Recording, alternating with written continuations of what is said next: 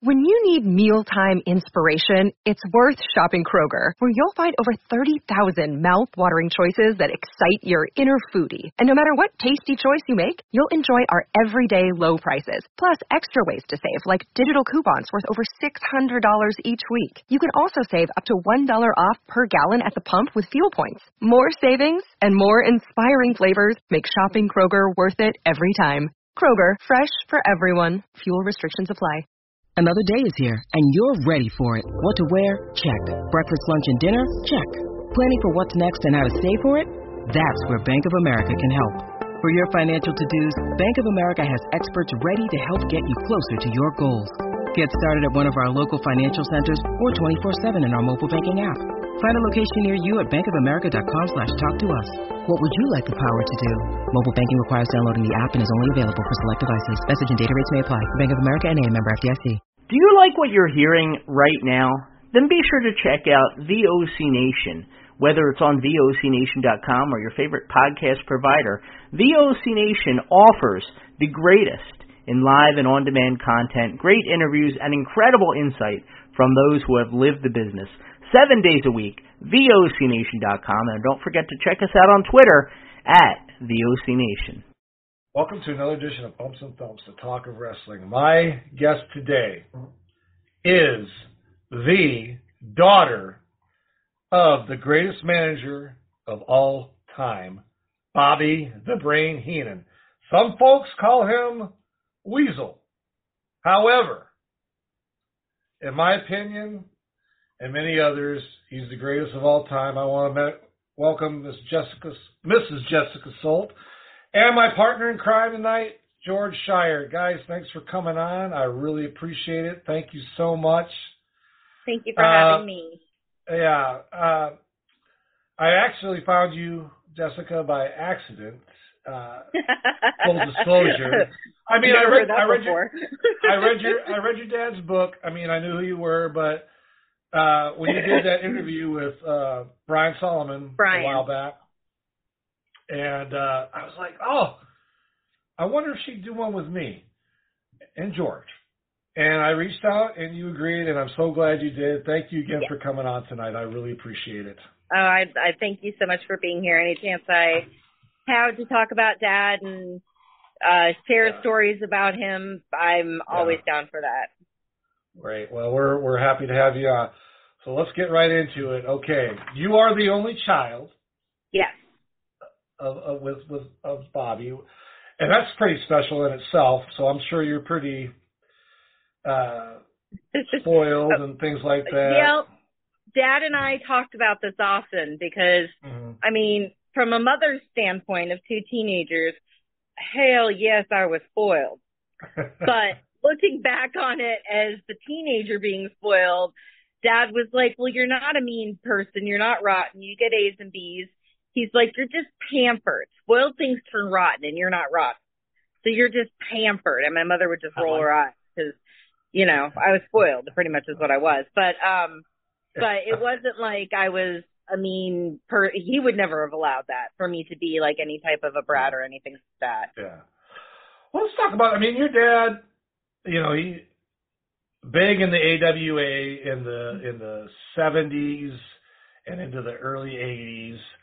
I'm sure he was gone frequently. What was that like for you as far as, you know, you're a young child, you know, in the 80s, and your dad's probably not there as much as other dads are for their children. Was that kind of challenging for you, or did you just kind of go because that was your normal routine? Yeah, it wasn't like it was, I had a normal childhood at all. Like I had a normal childhood, and then he started this job. He was doing this job well before I came along. So I just kind of blended into the mix, and it was just what it was. And, you know, I knew when he was gone, he was doing an amazing job at what he did. But when he was home, he was home. Yeah. So let me ask you this, like, okay, so you talk about when he's home. Did he, you know, some guys don't, turn that off? I'm sure, I know he's a riot I know that. What I mean is, how do I say this? Was he a very loving and caring dad as far as, okay, yeah. my dad, but if he was in front of other people, I mean, did he dote on you and things of that nature? Okay. It's funny because, they talk well now because everybody's so enlightened or woke or whatever. Now I forgot where I was going. But, the way he would come home and what you guys saw as Bobby Heenan, that was Dad. Okay. I just got, we have our own love language. Like when you see my husband and my daughter start wrestling in the middle of my living room, that's just them saying they love each other. They beat on, if I make fun of you or something, that means I like you. Like that was our love language. So, he was always, Bobby Heenan was Bobby Heenan, I guess Ray Heenan, but with me, it was, I always called him my big toy, and I was around before the Austin Powers movie, so mini-me wasn't even a term used, but if it could have been, my Lord, my poor mother. I see the resemblance in your face of Bobby. Very much so. Yeah, you should see my son. Oh, it's like looking at Dad. It's crazy. Maybe we have blonde hair. He has blonde hair and blue eyes. He's got my dad's eyes and his hair and my husband's height and my dad's build. So I mean, he's huge. Yeah. Like I said, he's 14. He's 6 foot, 180. 6 feet. Wow. Yeah, he's a big boy. Guy. Yeah. Playing PlayStation. Okay, so when your dad was home, did any other guys come over and just sit around and chit chat, not just about wrestling, but I mean just in general life? I mean, what was that like for you? Like Blackjack, Lanza, or Patera, or those guys coming in? Well, things were so different back then than they are now.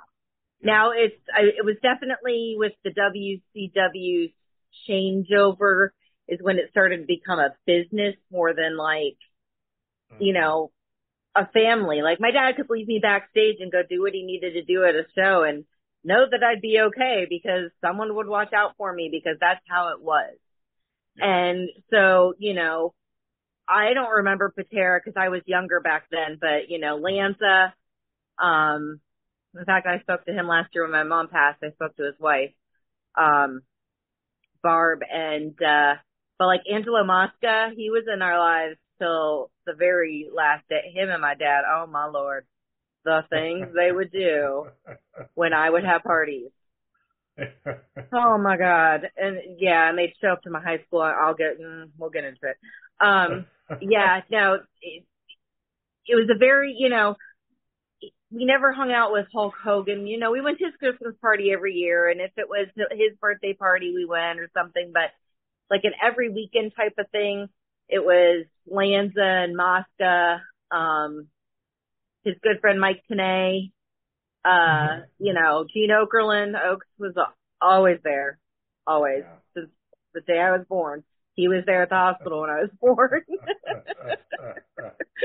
So, and when we lived in Minnesota, it was Adrian, Jesse, those type of guys. But towards the end, Steve Kern, Jack Briscoe. In fact, I'm going to see Steve Kern and Jack Briscoe Saturday night. Okay. I try to keep in touch with everyone as much as I can. So we're going to go to dinner. Oh, awesome. Yeah. I tell you, I got to ask you, when you were younger, let's say like preteen, and you watch your dad on TV, and the guys that are with him, right? You see them on TV, they're talking all this trash and everything else, and then they come to your house, and they're like probably totally different people. Did you just kind of look at your dad and say, or your mom and say, these aren't the guys that were on TV? Did you ever think anything like that, or? I just, maybe just because of the way I was so close with my dad, I was an extension of him. So the way they joked with him was how they were joking with me as a preteen. And I was pulling pranks on like Shawn Michaels and the Legion and Mike, Mike and Animal from the Legion of Doom. I was pulling pranks on that. It's like they never, it was their job, Yeah. And like when Dad went out and did his thing, if I was in the audience, I started the weasel chant first because that's what got him over. Yeah. I understood the business, and I actually got in fights in like 5th and 6th grade with boys because they'd be like, wrestling's fake. And I was all here, protecting the business, kayfabe and all this stuff. And my dad's like, you can tell them. And I'm like, I just beat this kid's ass and you're telling me it's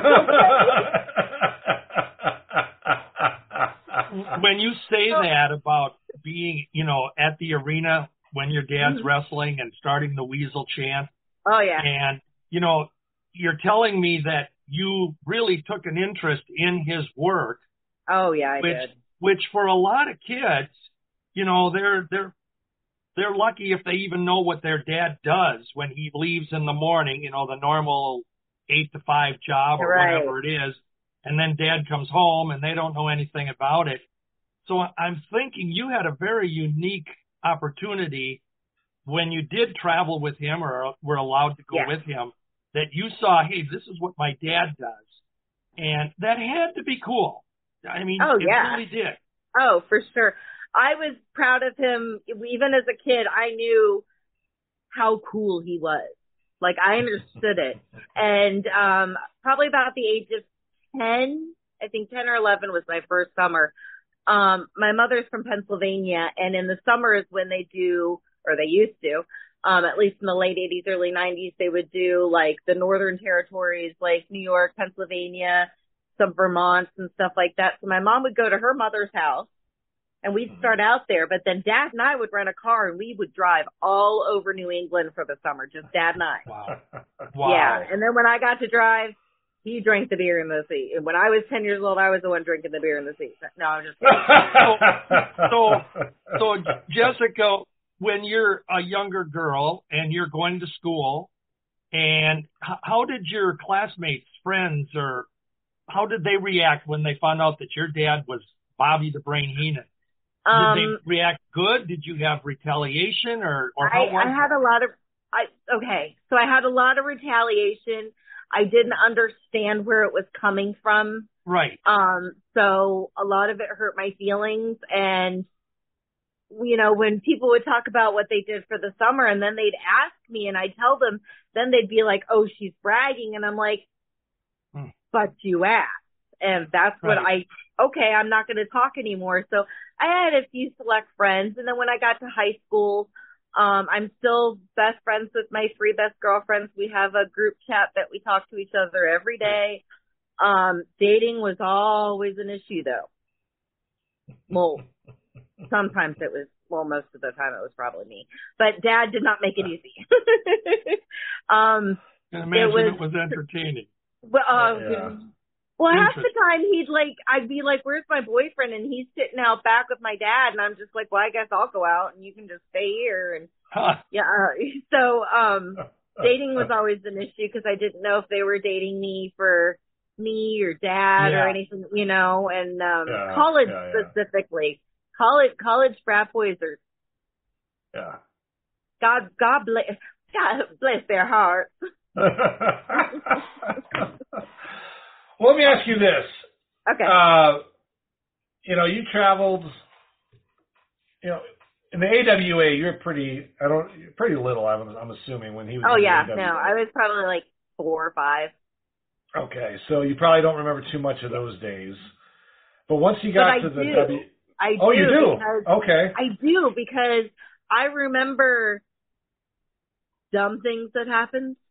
I remember it was Thanksgiving, and I was 4, and I remember this because I even asked my dad. I didn't say what the hell is going on, but I kind of was like, I don't understand what's going on. So we're at Adrian Adonis's house, and for Thanksgiving dinner, For an appetizer, he served us roasted duck. For the main course, he served us roasted duck. And for frickin' dessert, he served us roasted duck. And I remember 4 years old looking at my dad going, why are we eating all this? Like, no sides, nothing. And I just remember so vividly, just silly little things, you know? I remember, going on Lanza's Harley that he had, you know, he didn't drive me on it, but I got to sit on it, and play with the dog. You know, I remember little things, but it was, people were always in my life. It was just my life and how it was. It was very different. Yeah. Was there a big difference between when your dad went from the AWA to the WWF as far as... Oh, my Lord. Yeah. Yeah. Schedule-wise, I'm sure he was on the road probably a lot more, but I mean the environment as far as with you. Yeah. Well, you know what, though?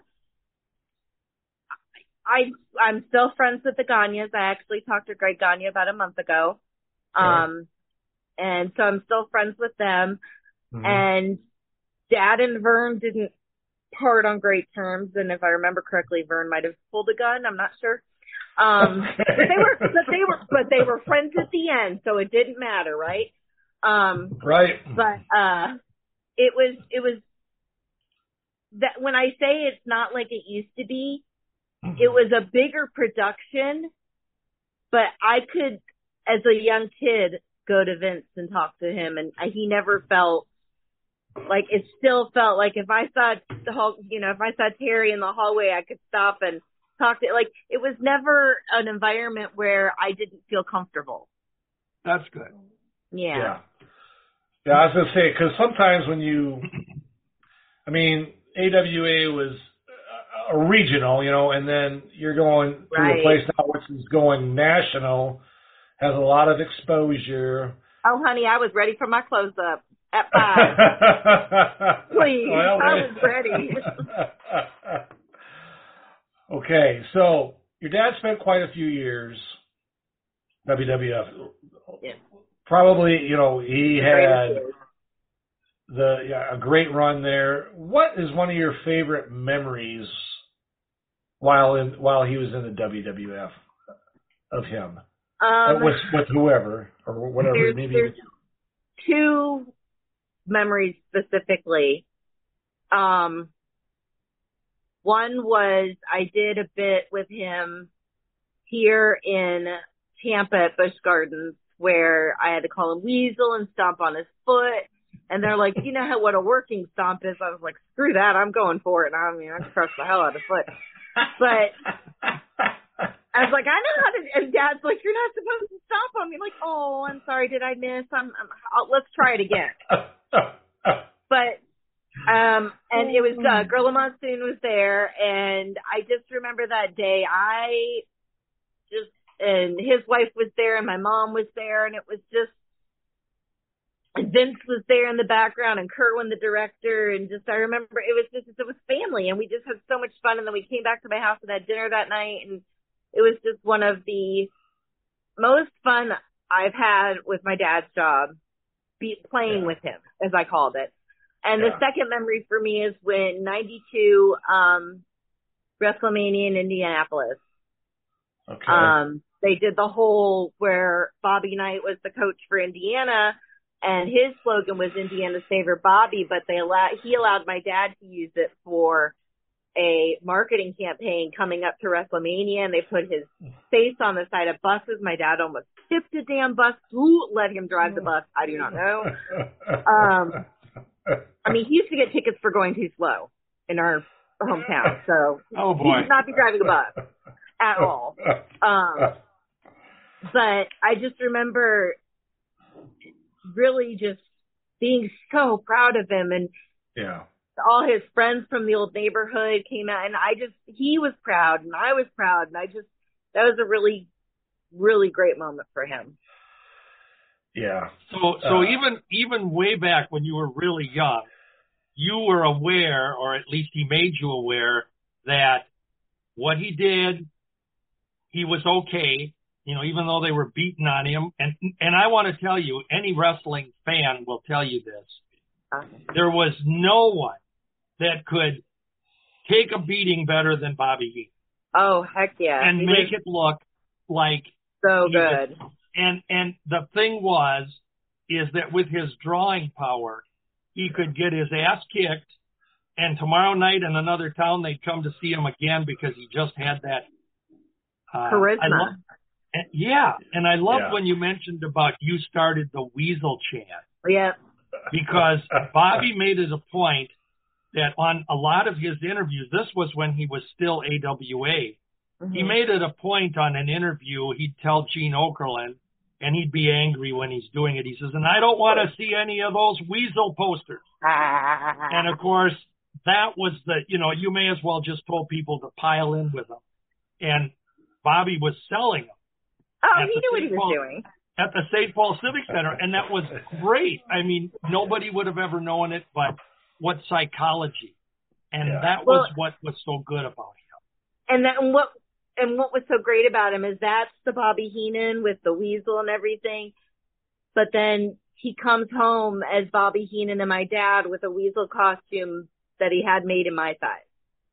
Oh my goodness. At the age of 3. And I actually have pictures with both my kids in it too, when they were able to fit into it. I love it. Yeah. There was nothing greater than those weasel suit matches. Oh, they were awesome. When Greg Gagne, would do put him to sleep. Yes. Bobby's and out. He'd wake up and he was all and he'd wake up with his big paws and the big feet and a tail. And oh my God, what great entertainment. Oh, he was so entertaining and such a fantastic worker. Oh, yeah. Yes. To think he started by carrying jackets back from the ring. Right. For Dick the Bruiser. Excuse me. Yeah. Yep. And, so many wrestlers. I've talked to so many wrestlers. It'd be Nick Bockwinkel, Ray Stevens, Lanza, even Greg Gagne, everybody. They tell you the worker in the ring, there was nobody better than Bobby Heenan. That if Nick didn't show up, Bobby could take his place and the fans loved it even more, and so on. And that really says a lot. I mean, it really does. Well, and I think what I really liked about his there was an intelligence to his comedy because he was self-deprecating without being self-deprecating. He made himself this big man from Beverly Hills, California. I wish I was from Beverly Hills, California. But this guy from Beverly Hills, California, wearing all these sequins and everything. But he's the guy in the weasel costume. He was in on, he knew the joke, but he was trying to get to, he was just, it was so intelligent the way he played I could say character, but it was him. I guess he played himself. I would say, and even when people were rude to him, what was it one time? This guy was really rude to this lady at the ticket counter at Delta or something. My dad let this guy have it without the guy knowing that my dad let him have it. That's how awesome he was. Yeah, Everyone else knew he was letting the guy have it, but the guy was like, Bobby Heenan. He's like, oh, the asshole. How are you? And the guy didn't get it. But my dad was like, what an asshole, So, he was so good at what he did. Well, he had that wit, that quick wit. And, we all know in hindsight in the interviews that were done for pro wrestling back in the days on TV that the wrestler had 2 minutes, 3 minutes to get over to make you hate him or love him and go buy a ticket. But Bobby, and they didn't have scripted interviews in those days. No. They knew what town they were in and who their opponent was and where they were in the program. Yep. And Bobby could deliver an interview. And, of course, Gene Okerlund could play off, oh, come on now, Bobby, and stuff like that. And he'd have that wit that if you really listen, you'd sit back and you'd be chuckling. And I remember one, and I don't know if you remember this. It was a Thanksgiving night that we were going to have a card in St. Paul, and Nick was defending the title to Mad Dog Vachon. Mm-hmm. Now, Mad Dog's the favorite at this point, and your dad comes out and he's got a newspaper folded up and he's slitting it against his arms and says to Gene, he said, you know, Gene, we're not going to have turkey tonight. We're going to have dog. And you know what you do with a dog? You take the paper to him and then you take the boots to him and you kick his teeth out. Both of them. And there's the punchline. Both of them. The dogs. I love it. And I remember I was rolling on the floor, and Bobby walks off, and Gene just gives one of his classic looks. And when I used to travel with the Summers, one thing that a lot of people don't know is in WWE time, my dad was the one producing most of those interview type segments and teaching the younger guys how to do them because, I mean, they were very wet behind the ears. And so he'd be like, you got to say this in this much time. This is how you do it. Watch me, listen to me as I do it kind of thing and teaching them. And there were some times where Gene and Dad had to take several takes because they couldn't stop laughing. Yeah. Because of something Dad said. And him and Gorilla too, man. Oh my God. Oh yeah. There was the one segment, and you maybe have heard this. He came out with a wrestling news magazine, and he had it in his hand. And Gene Okerlund, and I don't remember who Nick's opponent was, or it was Vern. It was Vern Gagne, and Bobby just held the magazine up, and we saw the back cover and the front cover as he opened it. And he says to Gene, he says, "What is Vern Gagne going to do when Nick does this?" And it was a Playboy magazine centerfold that he had showing Gene. And Gene said, I didn't know that was coming, but that was Bobby. And Gene kind of gave the look, okay, I don't know, Bobby. Oh, yeah, no, you never. The audience only saw the cover. Yes, but Dad, Dad was always able to get himself over in anything he ever did. Yeah. You mentioned Gorilla Monsoon. Him and Gorilla were just like the dynamic duo. Yes, they were. I'm sure he was at your house or you were at Gorilla's house. Very much. You hear all this. Their relationship. What was that like for you and your dad? Exhausting. No, those two. How you saw, and people do not believe me, but I only know this because of spending time with them in my home, in their home, family vacations. We took cruises together. How they were on the air is exactly how they acted everywhere. Like, they were in the room one night, and Dad couldn't open a bottle of Tylenol. I'm watching this whole thing as, like, 11-year-old, and I remember I almost peed my pants. Okay, so Dad's trying to open the Tylenol bottle, and he can't get it open, and, of course, he's like, get me that. So he grabs it, and he pops the bottle, and the pills go everywhere. They both lean down at the same time, bonk heads. Dad falls down. I am laughing. Like, that was their life. No matter what they did, they should have had a reality show of those two. If reality TV had come around sooner, oh my gosh. They were great, and they were the best of friends. They were reality TV. Cried. Yeah. I remember Gino cried, or Bobby cried. Oh, yeah. Real tears when he talked about Gorilla passing.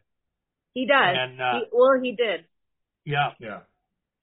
Yeah, they were best friends. Like, they would talk. If they weren't on the road together, they would talk on the phone as much as grown men talk on the phone, I guess. But, I'm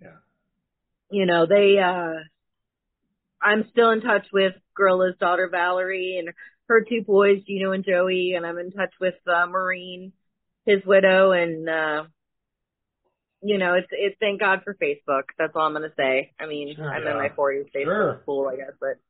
I still try to keep in touch, at least with people that always made a point of getting to know my dad. Yeah. And I'll tell you, you talk about reality TV. Those two, Gorilla and your dad, were reality TV before it was like a thing. They would have been amazing. Can you imagine if they went on like The Amazing Race? Oh my God. Can you imagine? Because they asked them. And my dad was like, I don't want to do that. That's too much work, you know? Well, the thing is, that's a chemistry that they had that was natural. Yeah. It wasn't put on. It wasn't forced. Mm-hmm. It wasn't rehearsed. You know, they really could play off of each other, and they had that quick wit. And with Gino, a lot of times playing the straight man in the thing, it made it entertaining. Yeah. And Bobby, you know, God bless him. I mean, he would be the brunt of a lot of the. In those years, he'd be the brunt of taking the joke or whatever it was. Oh yeah. And it never. And I was watching in those days. It never looked like they had to force it or pretend that they were doing it. It was natural. Yeah. Vince had once said it was the easiest producing he's ever had to do. That's a couple. Like there was no directing, no producing. Just let them go do their thing. You know it'll be great TV, and it was. Yeah. What other wrestlers specifically do you recall growing up that you mentioned Mosca and you've mentioned Adrian and some of them, but was he really close with Nick outside the ring, or did they go their own ways? Ray Stevens, I know, was a favorite of your dad. Ray Stevens lived with us until he got very sick and went into hospice, but he lived with us. Wow. My mom always said she had another child, and his name was Ray Stevens. Oh, yeah. But my dad basically, because Ray pissed away everything he ever earned in anything. And so my dad took care of him. My dad just was like, of course I'm taking care of you. We're moving you in. You're going to stay in the guest room, and that's it. That's how it's going to be. And my dad paid his medical bills, and that's the kind of, and you don't have to ask my dad. My dad would be like, oh, no, I'm doing this. You know, he had the biggest heart, and that's why I loved his love language, because he was such a smart ass. People were like, does he like me? I'm not sure. And my dad liked keeping people on their toes. Right. Yeah. Yeah. He used to call it entertaining himself. Let me ask you this, Jessica. When he got along later at WWF, we kind of noticed that, he wasn't taking the bumps anymore. He had a lot of injuries. I read in a book about his neck and his back and other things. That transition from the WWF/E to WCW. And I know you were older, so you could see what was going on. If you don't mind, we'd like to hear about that, because in the book it's pretty. I'd be happy to. It's very. Yeah, it's crazy. Yeah. But if you could tell the fans about it a little bit, I'd appreciate it. Absolutely. So, basically, you could see the light in my dad's eyes being snuffed out slowly. Mm-hmm. Bischoff and Shivani, those two, were so calculating and manipulative that a 15-year-old can see it, and actually had Shivani and his pig of a wife leave our house because I called him on it one day, and he didn't like it, so he left. And my dad was like, well, good, more food for me. But yeah, he was not happy there. He missed Gorilla. He missed Gino. Yeah. He missed Vince. Dad and Vince had nobody could talk to Vince the way my dad did, or they would have been fired. Yeah. Like nobody talks to Vince that way, unless you're my dad. But going to the WCW, at first it was a great thing because honestly, the main reason he went there was because they were offering him health insurance and he needed to get his neck fixed.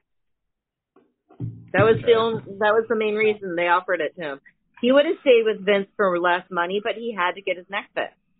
Yeah. And he heard it in 84, and this is 94. Sure. So, Well, I had the same exact surgery, and I only went 2 months, and it was excruciating. Yeah.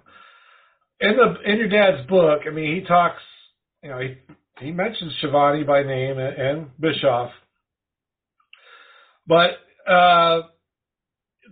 he talked about going to an event for you. I don't know if it was your graduation. I don't exactly remember the event, but he said he had a very difficult time getting a day off, even for your. It was his for daughter. my high school graduation. Okay, I couldn't remember if it was you were going to college or your college graduation, high school graduation. No, I knew it was for a my very high school graduation. significant event, and they were like, giving him a really tall. He flew in that Friday. We graduated Saturday. He left Sunday morning. Yeah, and when I read that, I was just. I can't even describe it because, family above all else. Always family was all, I don't know. It just, the way they ran things just wasn't, It wasn't, to what I've read in your dad's book is that family was the back burner. Yeah, for WCW and for Eric and then, But there was a lot of chaos in there too, and your dad talks about that. So even with his job, even as he was just a commentator. He wasn't managing anybody. Nope. He wasn't. He was just commentating, and they even didn't know what to do with him. Exactly. Now my question is, I believe there was an incident involving where he got hit in the back of the head or something. Oh, by Brian. Brian Pullman. Yep. He had just had the surgery for his neck like a month prior, and he specifically told Brian. Brian was a really nice guy. Unfortunately, drugs make people do stupid things, so he does it. But even not on drugs, he had the attention span of a goldfish. But really nice guy. But he told Brian, he's like, "Don't touch me. Please, don't touch me." And when Brian grabbed him, he was like, of course, and got fined and in trouble. My dad was so upset because he cursed and he had a bad guy image, but he didn't have a bad, Wreck-It Ralph's movie said it best. You're a bad guy, but you're not a bad guy. Right. Exactly. I always loved the way, I was like, that describes you perfectly, Dad. Yeah. Well, one of the things that I think you touch on when you say he was a bad guy, but not a bad guy, and that's perfect. Yeah. It also speaks to the character of your dad, because I know in that turbulent time when Vince McMahon was going for the expansion and taking wrestlers from territories, and there were a lot of wrestlers that just up and went with Vince, didn't fulfill their commitments, their bookings that they had. And I know, and Greg Gagne has told this to me. Yeah. He said, a lot of the guys just no-showed. They didn't, they had taped shows and they were supposed to appear and then they're not. And the promotions are having to explain why. And he says Bobby Heenan actually came to Vern and he said, he told him I was leaving. And I think that's where you kind of got that story about, was there a gun involved or whatever? I don't think there was, but it was Bobby's idea. He didn't know how Vern was going to react to this because Vern, in his own way, took care of Bobby and appreciated him. I want you to know absolutely. that. Absolutely. And, it was one of the primary territories. No, Bobby, my dad cared about Vern until the day he died. He did. But my dad has a very, we also understood the type of person Vern is, body shaming people at 90. We get it, so I think. Well, you didn't remember that one. But yeah, he instilled in me a strong work ethic. You honor your commitment. It's all about your word is your bond. That's really his. He's like, if you don't have your word, people can't trust you, and you have no integrity. What is there? Yeah. There was a thing that I had noted here because I read his book a long time ago, but I made a note. Your dad about Vern Gagne. He said that Vern was very strict. He made you do things that other people didn't want to do, and things like being on time and coming to work. As long as you could do that, you got along with Vern, and he paid well. Yeah. And he also talked about paydays. Paul Bosch was one of his people that he had mentioned in Houston, being a good pay guy. And he also mentioned Sam Muchnick. And I don't know, did you know any of those promoters? I knew Sam. And you know Bobby was special to Sam in this sense, Jessica. I don't know if you were aware of this, but Bobby Heenan was the very first manager and the only manager that Sam Muchnick ever managed in St. Louis. He reminded us every time we saw him.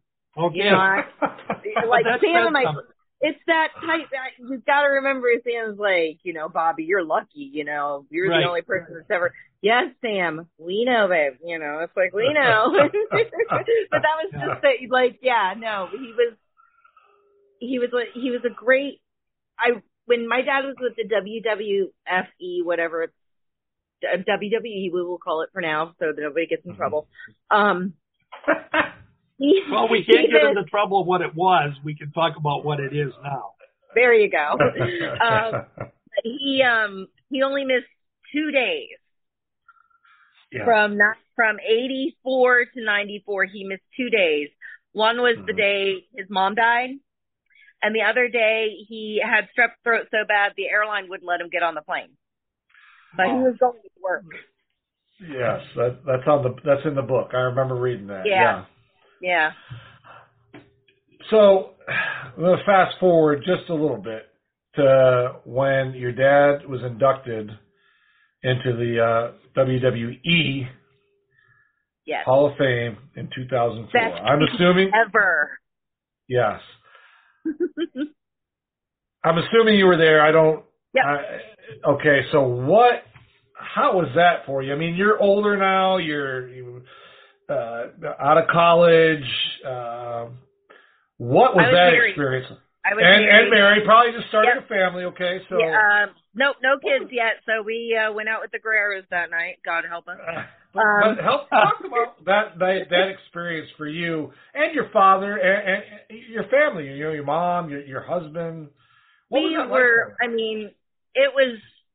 Vince really went out of his way to show, not just Vince, but Peter, Triple H, Peter, and Steph. They really, you know, Steph came to our room in a hotel to make sure everything was okay. You know, just from the start to finish, I could see how much they loved my dad. And so I just knew it was going to be amazing. Me personally, I'm a crybaby, so I cried the entire time. Because I'm so damn proud of him and what he's done with, I mean, he didn't have a great start in life. And to have to leave school in 8th grade and start working and taking care of 3, you know, dependents, people that depended on him, you know, he was a tough SOB. I mean, he was a huge baby. Don't even, okay. So there's that. To me, he was a big baby. He really was. I mean, in college, he had to call me every morning to wake me up for class, but he was making sure I got in from the night before. Good dad. Oh yeah. But, I remember doing that. Oh yeah.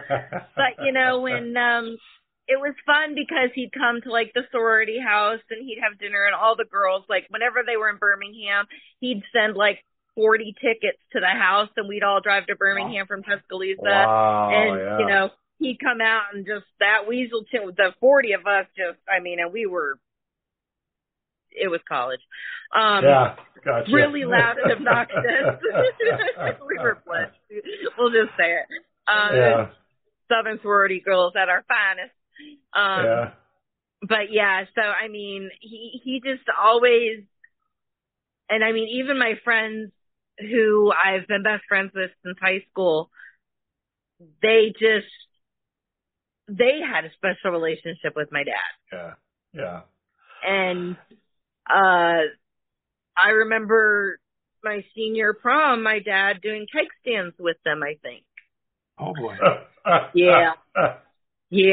Our neighbor was a cop and he didn't, I don't know, whatever. My parents took all the car keys and locked them in the safe. So the cop was like, all right, I'll look the other way. You know, go ahead, George. Well, I was going to say, you had mentioned earlier when you'd have boyfriends or something that would come over and they'd end up talking with your dad and ho-hum to you. When you met your husband, your husband now, was he a wrestling fan before? Did he know of your dad, and how did that come together?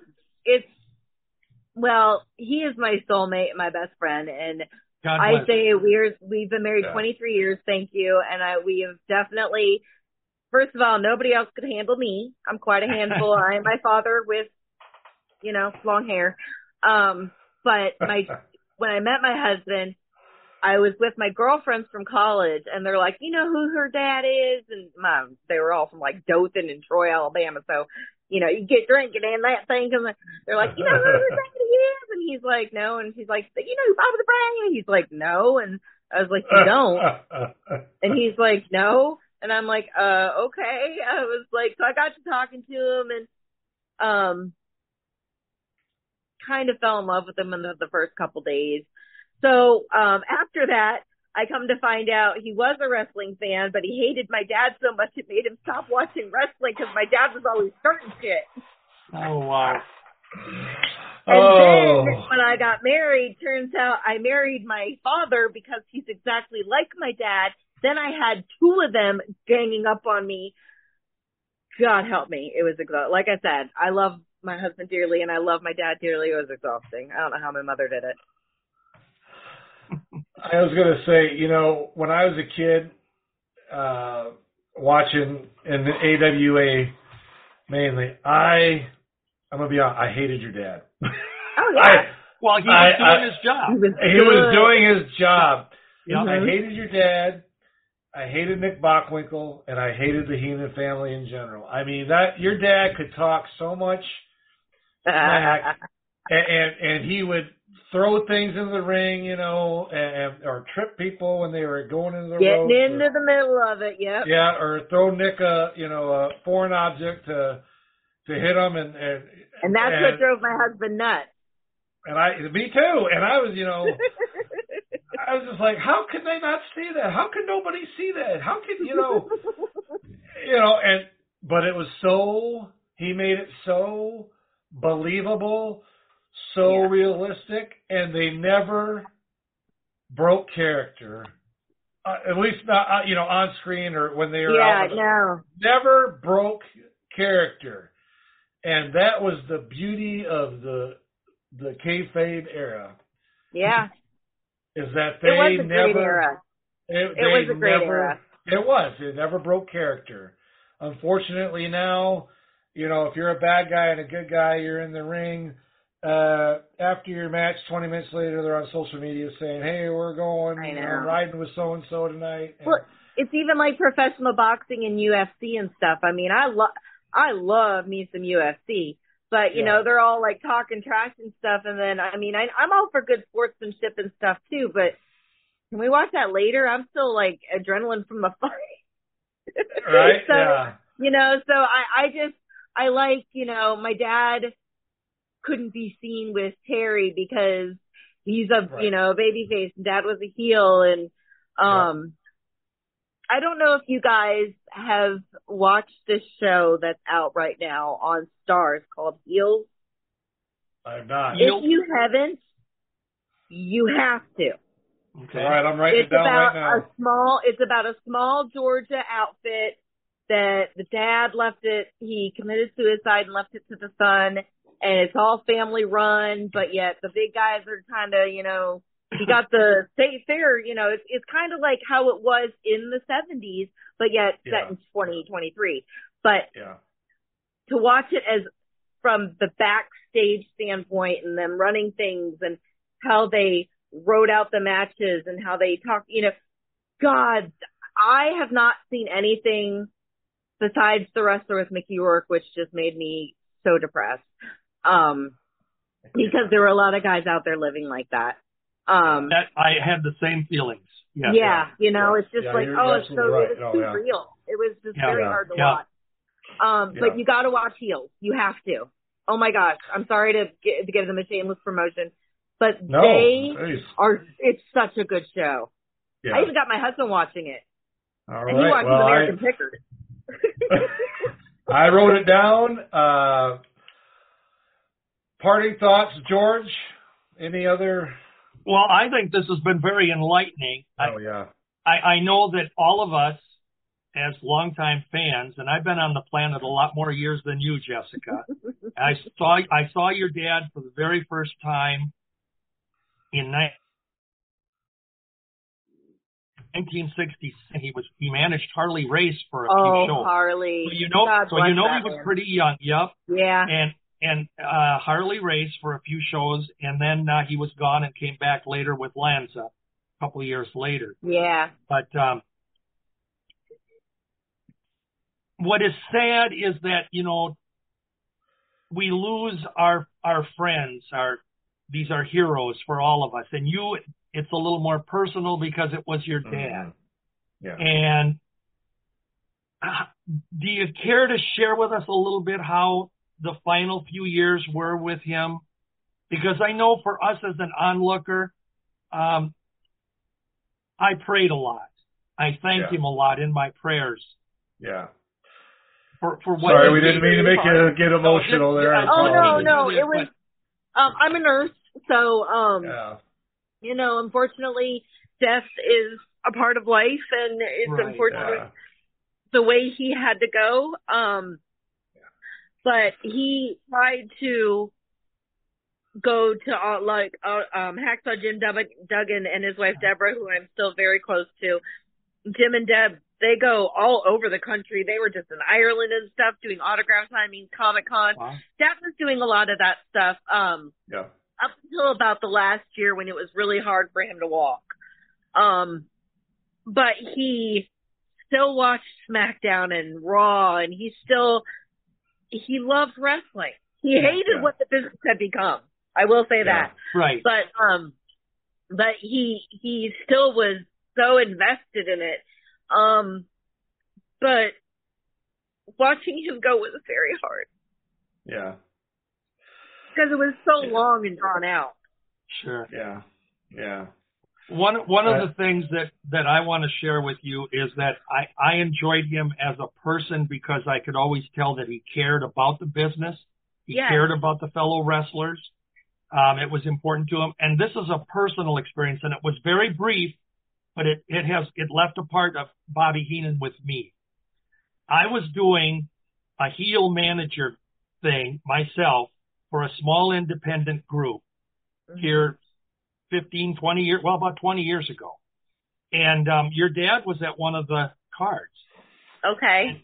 And he told me before, and I was the evil manager where I was going to hand the foreign object to my guy and do the whole thing, And your dad came up to me before this took place, and he said, when you're up at ringside in the corner there, I'm going to come up. And he says, just follow my lead. That's all he told me. So he came up to me, and of course my guy is in there, and I'm attempting to interfere. Bobby comes up, and he reaches in his pocket and attempts to hand me something, and I take it, and I then attempt to give it to my guy. Well, it was nothing. He gave me nothing. When he went back to the announcer's table, they asked him, what did you do out there just now? And I was the Authority. That was my name.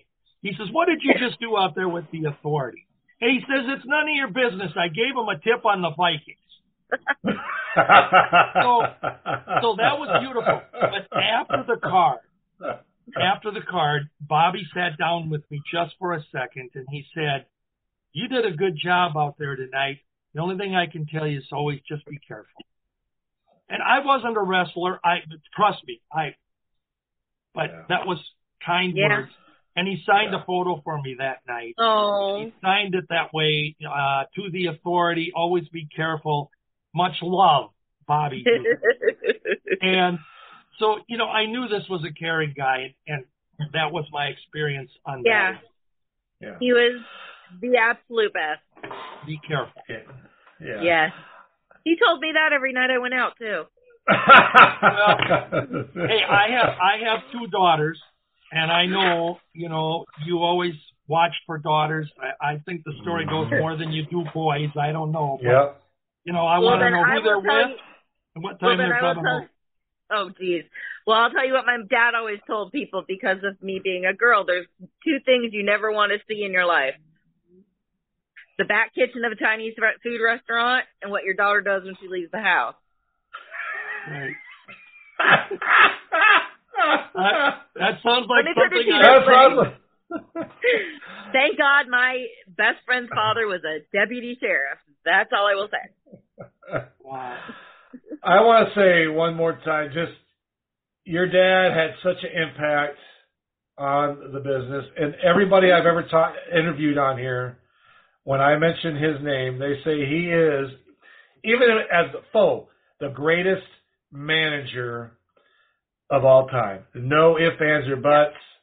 There is nobody close. Yeah. To what your dad did. There was, on ESPN recently, Stephen A. Smith was interviewing Roman Reigns, and I don't even know what the hell his name is. But Paul Heyman, I saw it. Paul, yeah. And he was like, he's dead, screw him. Can I tell you the email I sent Paul? I'm sure it wasn't. I know. He opened it and he hasn't responded. Let me put it to you that way. Yeah, I'm hoping that was a word. I know pretty sure. You have. Yeah, I know. I know how your business goes. But damn, dude, that kind of. Yeah, that was. I saw that. That was pretty. Yeah. That was pretty. That was a dagger. That was more than a work. Yeah. And I'm sorry for that. Oh, it wasn't your fault. I know, but I mean, it's still. Yeah. In 1979, my mom had my dad's wrestling boots bronzed. Unfortunately, before he was done using them, though, so he had to go buy new boots. But when he was very sick, he's like, I want to use my wrestling boots as an urn. So part of him's in this boot, part of him is in the other boot up there. But normally he has a can of Pabst Blue Ribbon in here. It fell out somewhere.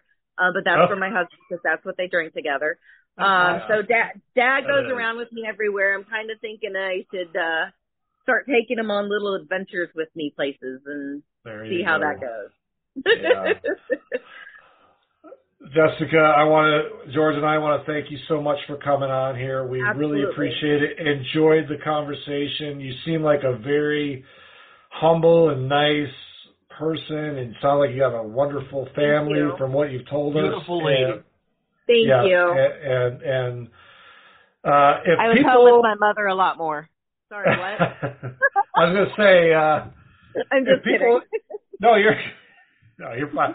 I was just saying, if people want to reach out to you, can they reach you out on social media or? I'm on Instagram as Mrs. Solt, and I'm also on Facebook as Jessica Solt. Okay. I'm a nurse right now, so I'm super famous as a nurse who isn't very nice sometimes, but I just don't like non-compliant patients. Just do what I tell you. I'm a mother, too, of teenagers. Do what you're told. That's all I'm asking. There you go. Right. But they can reach out to me anytime. I do answer as much as I can. Sometimes it gets a little weird. In fact, when my mom passed away, I had a guy come out and saying he was my dad's son, looked nothing like my dad, and this would have been from the 60s. And I mean, I called my dad's brother. I'm like, because he does all the genealogy. He's like, dude, don't even answer that email. So of course we made a Christmas card out of it because that's what we do. That's great. His brother is just like him. I can imagine. So, ladies and gentlemen, one more time, this is Jessica Solt. Thanks for coming on. George, any parting words? No, I just say thank you. This has been fun, and yes, you are a very beautiful lady, and be proud of your dad because he was a hero. He was a role model, and somebody that entertained me. I know personally for a lot of years, and he will forever be in our hearts as fans. Yeah. Just know that. And anyone who's seen the DVD of him Vince did, you've already seen me cry, so this ain't nothing new. Yeah. All right. Ladies and gentlemen, this is Jessica Solt. Thanks for coming on tonight. Really appreciate it. Folks, if you're watching, There you go. Even though sorry, I had to. Yeah, felt. No, that's okay. If you're watching, thank you. If you're listening, thank you. If you haven't subscribed, please do so, and we will talk to you soon.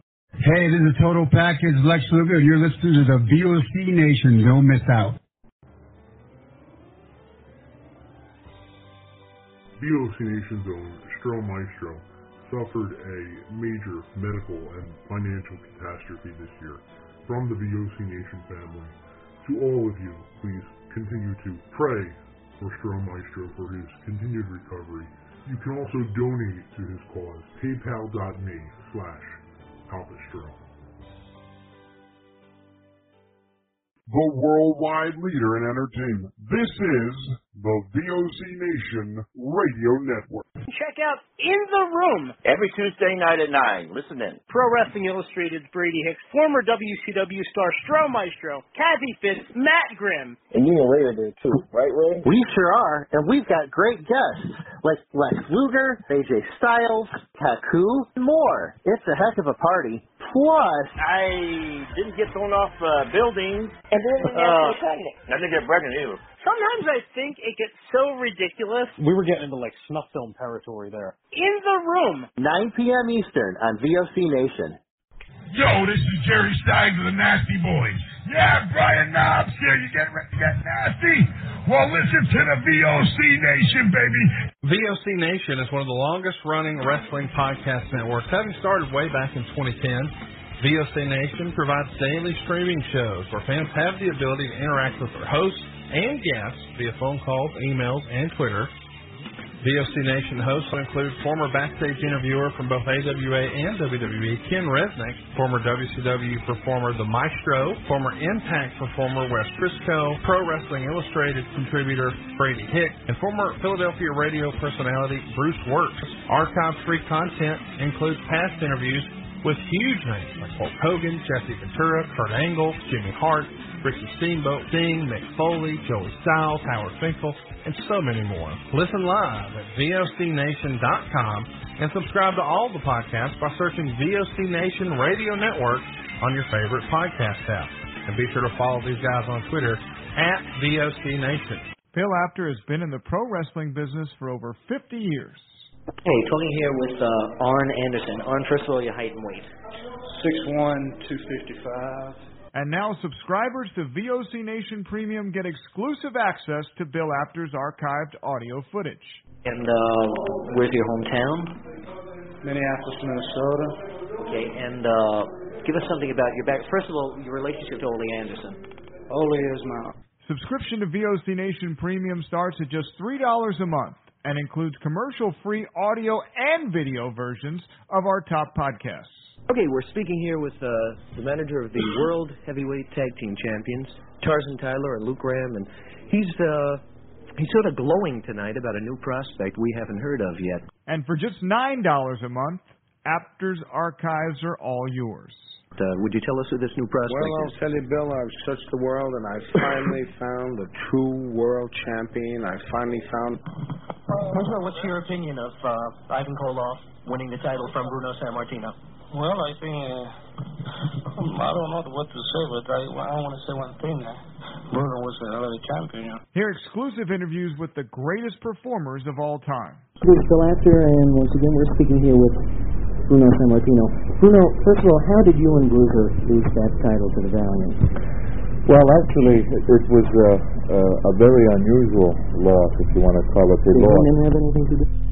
Well, yes, but the whole thing is this: if the rules, as I always understood them, was that the title could only be lost by pin or submission, which is the same rules as my title, the World Wide Wrestling Federation. That night, it was... To sign up, it's very simple. Head to premium.vocnation.com or go to patreon.com/VOCNation. VOC Nation takes you behind the scenes of the greatest moments in pro wrestling history. Each and every Thursday night, check it out, WCW star Stro Maestro takes you on a journey. It's WCW Retro. Talking old school match of the week, talking dream matches, taking your calls and looking back on an incredible career of acting, entertaining, and wrestling. Check it out, VOCNation.com, WCW Retro. be sure to call in Thursday nights, 9 Eastern, on the VOC Nation Radio Network. This is Matt Hardy, and you are listening to the VOC Nation.